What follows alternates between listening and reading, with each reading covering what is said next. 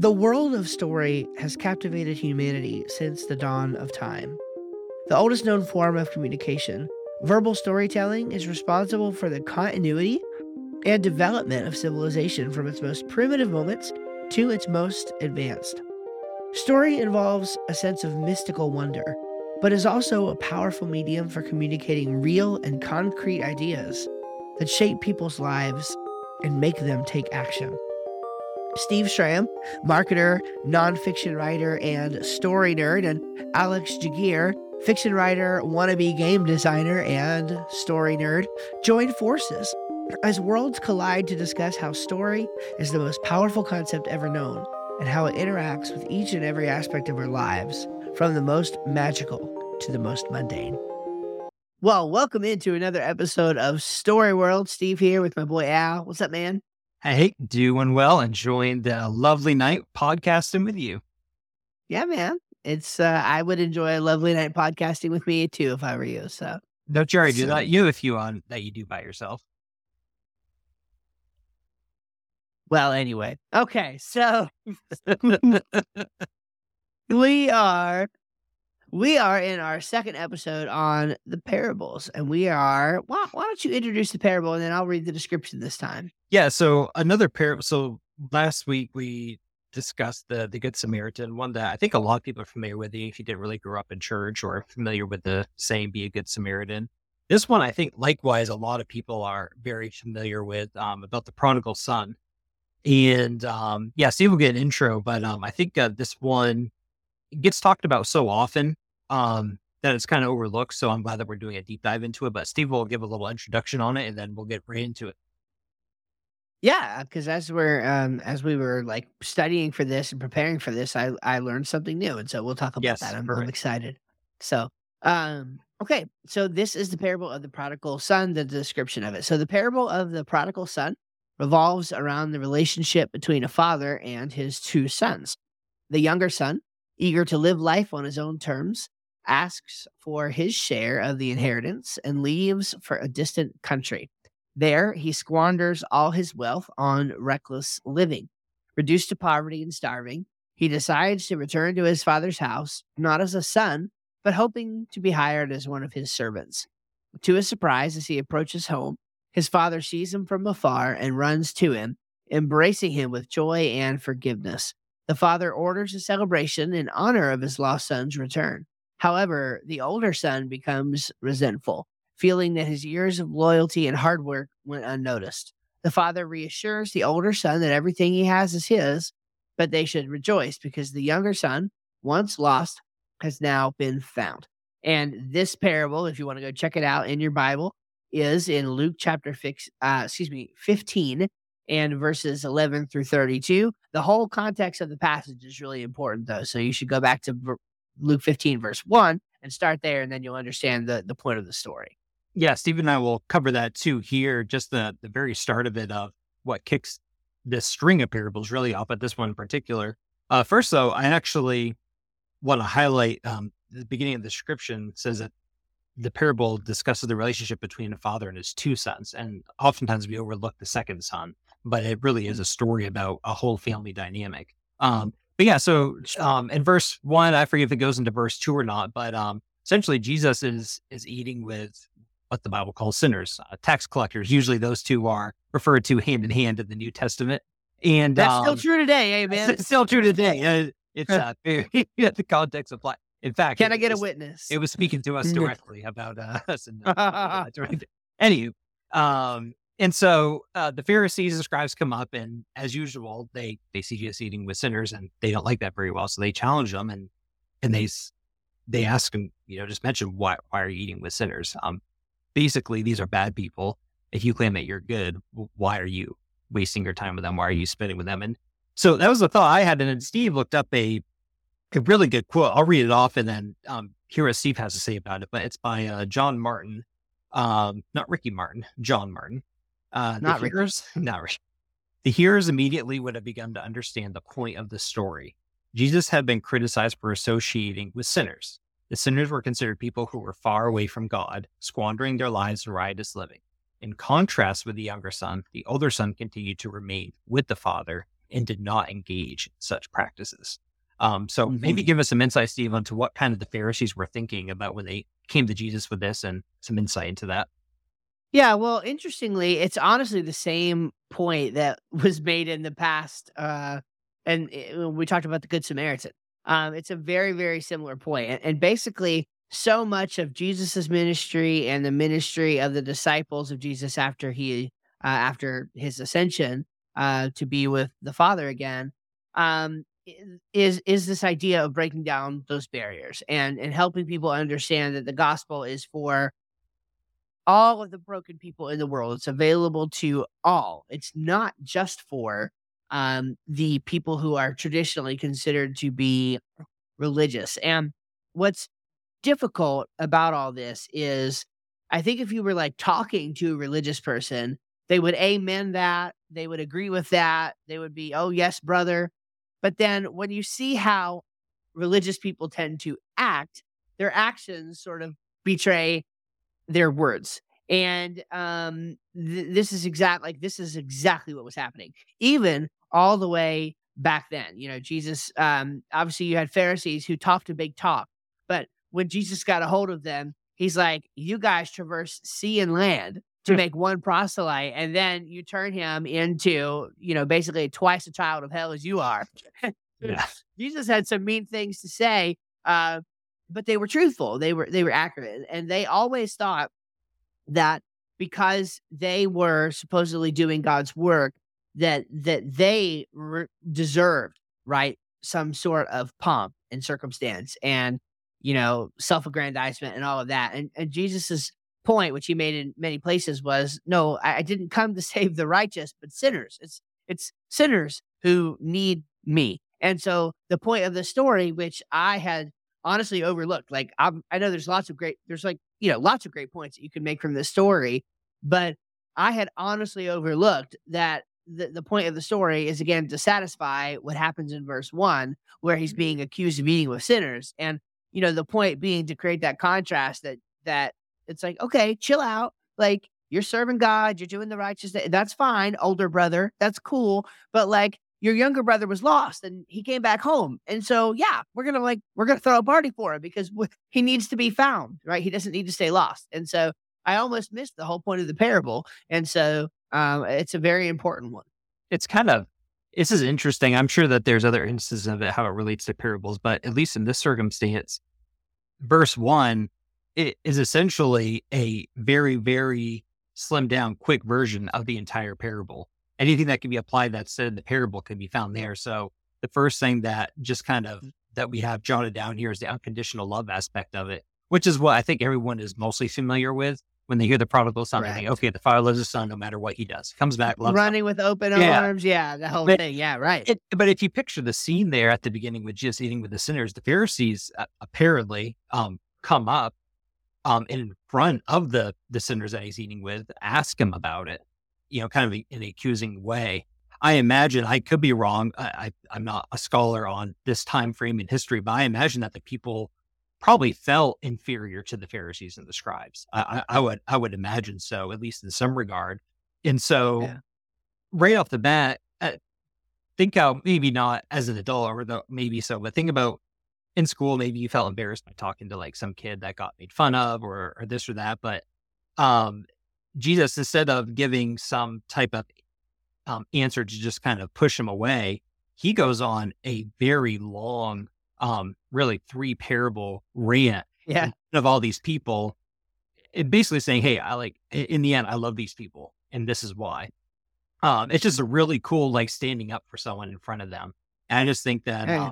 think how much that whether it's your kid, or another family member or a friend, if you ever had the opportunity to stand up for that person, maybe they're going through a rough time or something, and just being able to Mhm. publicly say like, "Hey, like I love this guy," or, "I love my child. And no matter what, I'm always going to love them." It's just a really cool picture that's set there. Yeah. Yeah, 100%. The fact that it's on such public display, in front of those people. That's a good point, a really good point. It's really, really neat. Yeah. Yeah. One of the things that I like to do whenever I have an opportunity like this is to get people thinking a little bit deeper, just whenever the opportunity arises. And so two things, neither of which are like super profound, but just they come up from time to time in conversation, and so I think they might be worth talking about. There is a big misconception, which is it's perfectly expected, perfectly reasonable in the context of the passage. But there's this big idea that when we talk about the prodigal son, that the word prodigal means lost. It actually doesn't. It means wasteful. And so Mm, it good talked point. about the fact that the son is out in the world and he is wasteful with the father's money. He's reckless. He's making a mess of his life.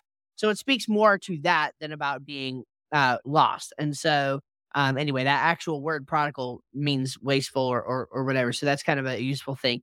The other one that I wanted to mention is that, and this is going to be little bit of an aside, but again, I still think it's an important point, is the tax collectors, right? Like, why are tax collectors considered sinners? Didn't Jesus say that you should pay unto Caesar what is Caesar's? And so, isn't it okay to have tax collectors, whatever? And so, in the historical context, the idea is that tax collectors in that day were, it's not, people didn't hate them just because they took people's money. They took them because they often would unbalance the scales and take more money than they should have. And so this is most clearly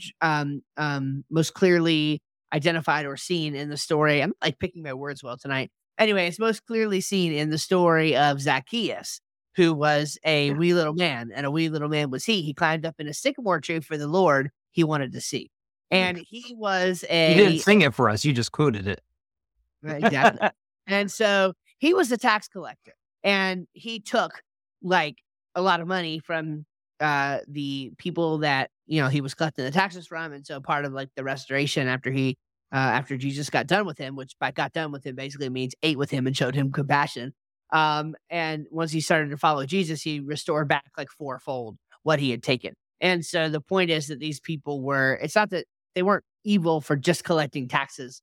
They were thought of as bad because they oftentimes took advantage of people that they were taking the taxes from. So completely unrelated to the story, but a sort of useful thing that, sometimes that comes up. It's like, oh, this is a Bible contradiction. Well, it's actually not. You just got to understand the context of Yeah. what's happening.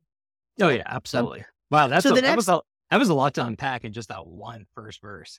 right, right. So much Totally. that it's Totally. crazy. So Uh, the next sort of theme is this idea of repentance and forgiveness that we see in here, and so maybe talk about that just a little bit. so two things, they kind of go hand in hand. The first thing directly related to the repentance portion, looking at the prodigal son, which is what the story typically focuses on. Um, it, I think one thing here is so the father's always waiting for him to return. Um, and he doesn't try to force his son to come back. He doesn't go out and chase after him. It's up to the son to Mm, realize it and to come back to his father. And so we all come from different circumstances in our life. I'm very fortunate to have a great dad. Some people aren't as fortunate. I imagine if you it's told some people, well, just go tell your dad and he'll love you no matter what. That might not be true for a lot of people out there, but what's great in this example, of course, relating it to Jesus is that he'll take anyone back, whether it's your first mhm. time, second time, third time, he's always there for you. So I think that directly applies to the repentance aspect. One little rabbit trail that I just thought was interesting that I didn't think of until reading it tonight is that it doesn't say anything whether the father, I assume he probably did, but it doesn't speak to the wisdom that the father had in making the decision. But um right at the get go, the youngest son asks for all the money, like right up front, and then leaves, and the father gives it to him. Now, the father could have not given it to him, or he could have gone a different route. Again, the story doesn't attest to whether this was the right or the best decision, but it's just interesting that Mm. another kind of side thing out there is that it all works for good. So, there's a great book out there with I forget the name of it. So you have to decision making the will of God, but Yeah. how God gives us wisdom, and we try to make the decisions that we can, and we're going to make bad decisions, but even in those bad decisions, it's still all going to work out. Anyway, I just thought that was a cool, like, kind of just a little side piece that popped out at me thinking about the father here. Yeah. Well, and so something you mentioned that I never thought of actually ties into another point that we talked about last time. So, um, you mentioned how the father doesn't seem to have uh, chased after him in this sense. And I think it's interesting because sometimes I think very clearly the Lord does do things to sort of prick our hearts and chase after us and follow us. But sometimes he doesn't, right? Mhm. Sometimes he allows you to uh to get caught up and to make the realization yourself. And so I can't tell you how many sermons I have heard that have to do with this idea of what we find in verse 17, which if depending on what version of the Bible you read, when he came to his senses or when he came to himself, basically when he it got so bad that he finally realized what was up. He Mhm. knew he had sinned against God. He knew he had sinned against his father. He knew he had been wasteful and came to back to his father's house, like fully expecting his father to not even welcome as a son, but instead merely as a servant. And there's a lot going on there, like a ton going on there. For one thing, the idea of the forgiveness, right? Of like we come we run to the Father when we find ourselves in these dire situations, and when we get back to the Father, we find that He never left us, right? We find that we are covered again by the blood of Jesus. We find that when we think we're in sin, actually, there's forgiveness and there's repentance because Jesus Mhm. has already paid the price for that. We don't have to pay the price for that again. So that's one thing. But the other thing being that this is another example where the Father, again, probably in his wisdom, gave him some rope to Mhm. proverbially let him hang himself with it, right? Gave him a little bit of rope so that he could come to his own senses. If he'd have just argued with his son, "No, I'm not gonna give you Mhm. money, you're gonna waste your life," that might have added even more resentment to where the son might have said, "Forget that. I'm not going back there. The only thing, worse than death would be going back there. I'd rather just die out here in my slop." Yeah. You know, I think that possibly that wisdom of the father actually not withholding that and not trying to convince him is what let him have the idea for himself, or at least contributing to that. So it kind of goes back into that inception thing. The father almost plays a little bit of Yeah. inception on the kid. It's an aside, but it's a powerful point in that because he didn't choose to provoke wrath and not give him what he asked for and all of that, like that could have gone a completely different way. And I think that's something we should pay attention to as well. Um, to go right in hand with that, I assume too that probably along the way he had a lot of doubts about coming back to his father. And again, I know this isn't really talking about a real person, but it's obviously applicable to real situations and parable Hmm. applies and rings true. But so the prodigal son didn't.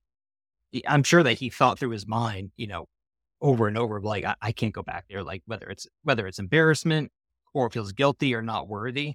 And I mean, I remember. I think we all at one point did in our faith feel guilty for either our wrongdoings or staying away from God and almost feel not worthy going to Him. And it's a great reminder that we're approaching God because Jesus has covered us with His righteousness, not ours. Hmm. And so whenever we approach the throne and talk to God, He doesn't see us and see ick and filth. He sees us as as new creatures because of what Jesus did. And so That's right.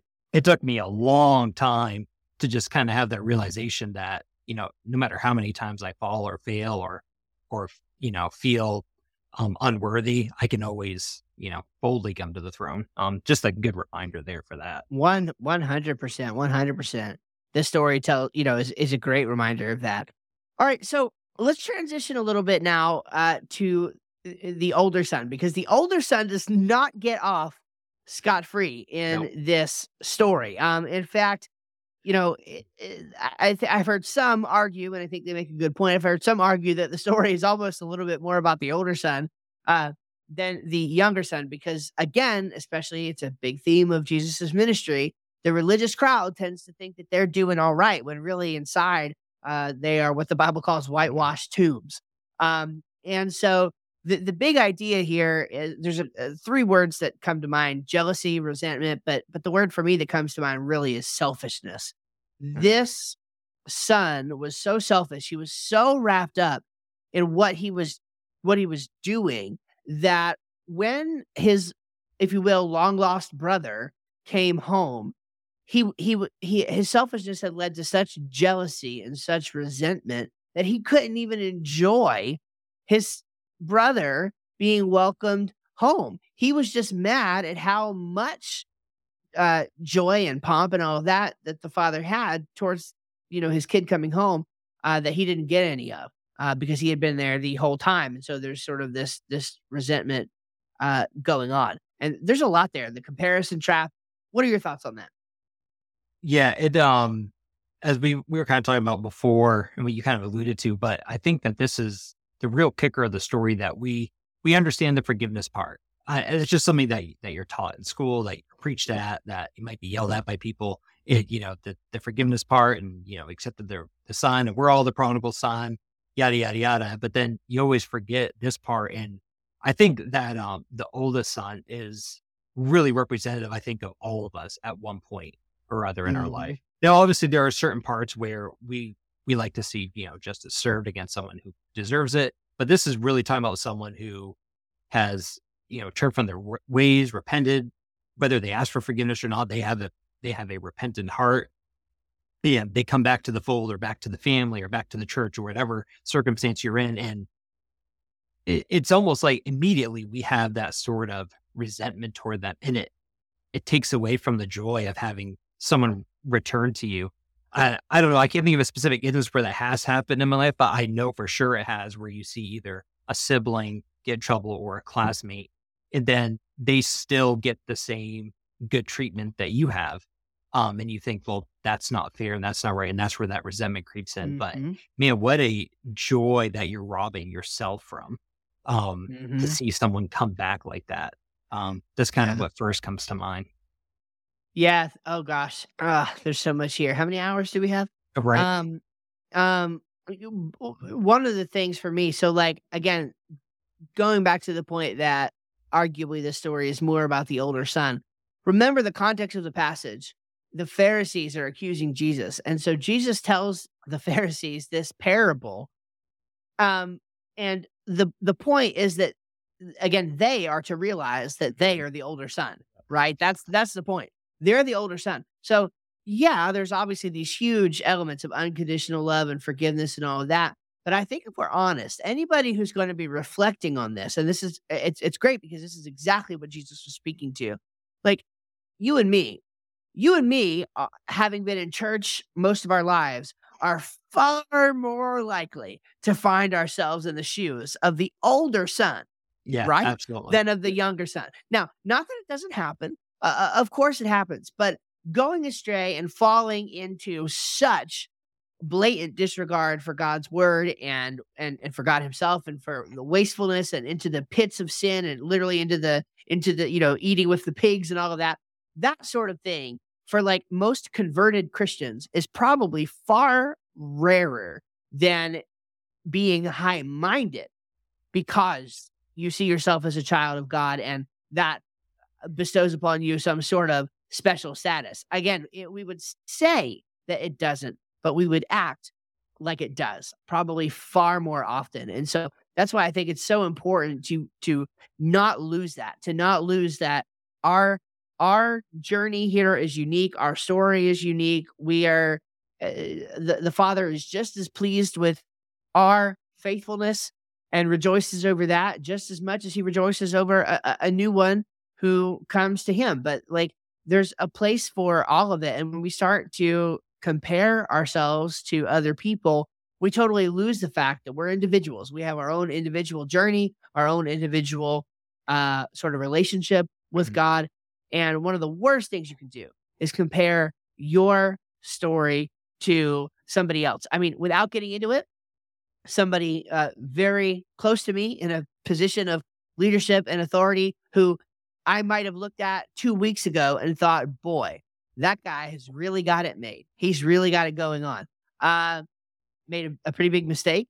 And today is, let's just say he's nowhere near at that same place. And it'd be so wrong, both both when it was great and now when it's not great. It would be very wrong to compare myself or anybody else to him and to that situation, um, at either point, right? Because It's not that I'm better than him in the situation that happened, and it wasn't that I was worse than him before learning of a situation that happened. You see what I'm saying? That you just can't play that comparison game because it's such a trap. You're only responsible for who you are today. Are you moving forward and moving on in your relationship with God and with others, with your neighbor, better than you were yesterday? And where are you headed in the future? What's your vision like? What's your plan? Like that's what matters. You can only keep track of your own race. You're only racing against yourself, and you're only running ultimately to please God. And so once you get that, you'll be so much more content and so much less worried about what everybody else around you is doing and the race that they're running. And that's not to say, obviously, and because we're human as well. We're not totally unconditionally loving like Christ is. That's not to say that there still isn't certain circumstances that require reconciliation or a plan moving forward. There's obviously that, but at the same time, that's not exclusive from the unconditional love and forgiveness and exactly the selfishness that we need to cast out of our hearts. So if there is a need for a reconciliation or coming together or a plan or something like that, there still needs to be a 100% acceptance from a repentant heart. Put it that way. I think that's. Yep. I totally agree. I totally agree. This is a great parable. I mean, it's a really good story. There's so much here. It's like, I mean, we didn't even plumb the depths of it. I mean, there's just a lot more here that you could go into, but it's a fantastic story that really illustrates some powerful things. I do hope that, I know that I will from now on, whenever I hear this brought up or read through it, even though you never know, you may be the prodigal son at one point. Like what you said, it's much more likely you're going to be the second son. So instead of skipping over this passage, I'm just going to try to be reminded of that and just be reminded that anything, you're the Pharisee in this situation. Yeah. Am I being the older son here? Yeah. 100%. Am I looking my nose down at people? Yeah. Yeah. That's good. It's so. All right, Steve. I think that's all the notes I have on this. How about yourself? Same here, man. We're good. Awesome. Perfect. What is your story of the week? Let's get right into that. Sweet. So I actually just read it right before we got on to record this podcast. And I thought, oh, man, this is just really, really good. From one of my favorite writers and business leaders. His name is David Heinemeier Hansson. And the context is basically injecting risk into your business or really into your life. Like, I'm not a big risk taker, but yet I realized, especially as an entrepreneur, that most great things don't happen without risk. And part of the context, just to set the scene, is his business partner, Jason Fried, wrote a little while ago about the concept of, like, are you a founder? Like, if you, like, most people call themselves, especially in like the software world, like a founder and CEO, but those are two really different things, right? In fact, they're completely opposite. Like a founder oftentimes has to take risk and dive in head first and get things done and like move the business forward. And again, take giant risks in order for that to happen. Whereas the CEO's job is to control the chaos, right? The CEO's job is to keep the trains running on time and make sure the business is profitable and stable. And you can't really do both at the same time very well.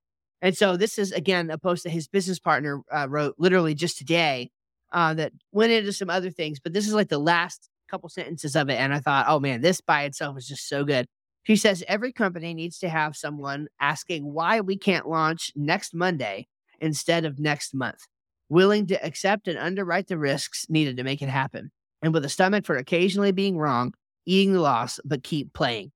Now, I just love that because, again, there's in my life, what I have noticed is that the ideas that I sit on and wait on, they never get done. And I just let them stew but like if I take action, if I get on something and I get moving and I just turn it into something and I fix, if it's not perfect, but a month from now, it's at least doing something and then I can iterate on it. Like for me, that's just how I work. That's how I operate. And anytime I go against that and violate that, whatever it is, it doesn't work. It doesn't work. So the only things that work for me are when I take risks, take action, step out, make it happen. And so if you got something you're sitting on, like that would be the lesson of this, the takeaway, like get after it. Why can't you do it next Monday instead of next month? Like what is the holdup? Do it. Freaking do it. And that's it. And being wrong, I guess they're one and the same, but just for the sake, I'm going to divide the terminology up, but being wrong isn't the same as being a failure. You can be Correct. wrong so Correct. many times. I know the famous thing is used by Edison, the light bulb, and a bunch of other stuff. But it's really what it comes down to is Yeah. you can be wrong and you just learn from it. There's nothing wrong about being wrong.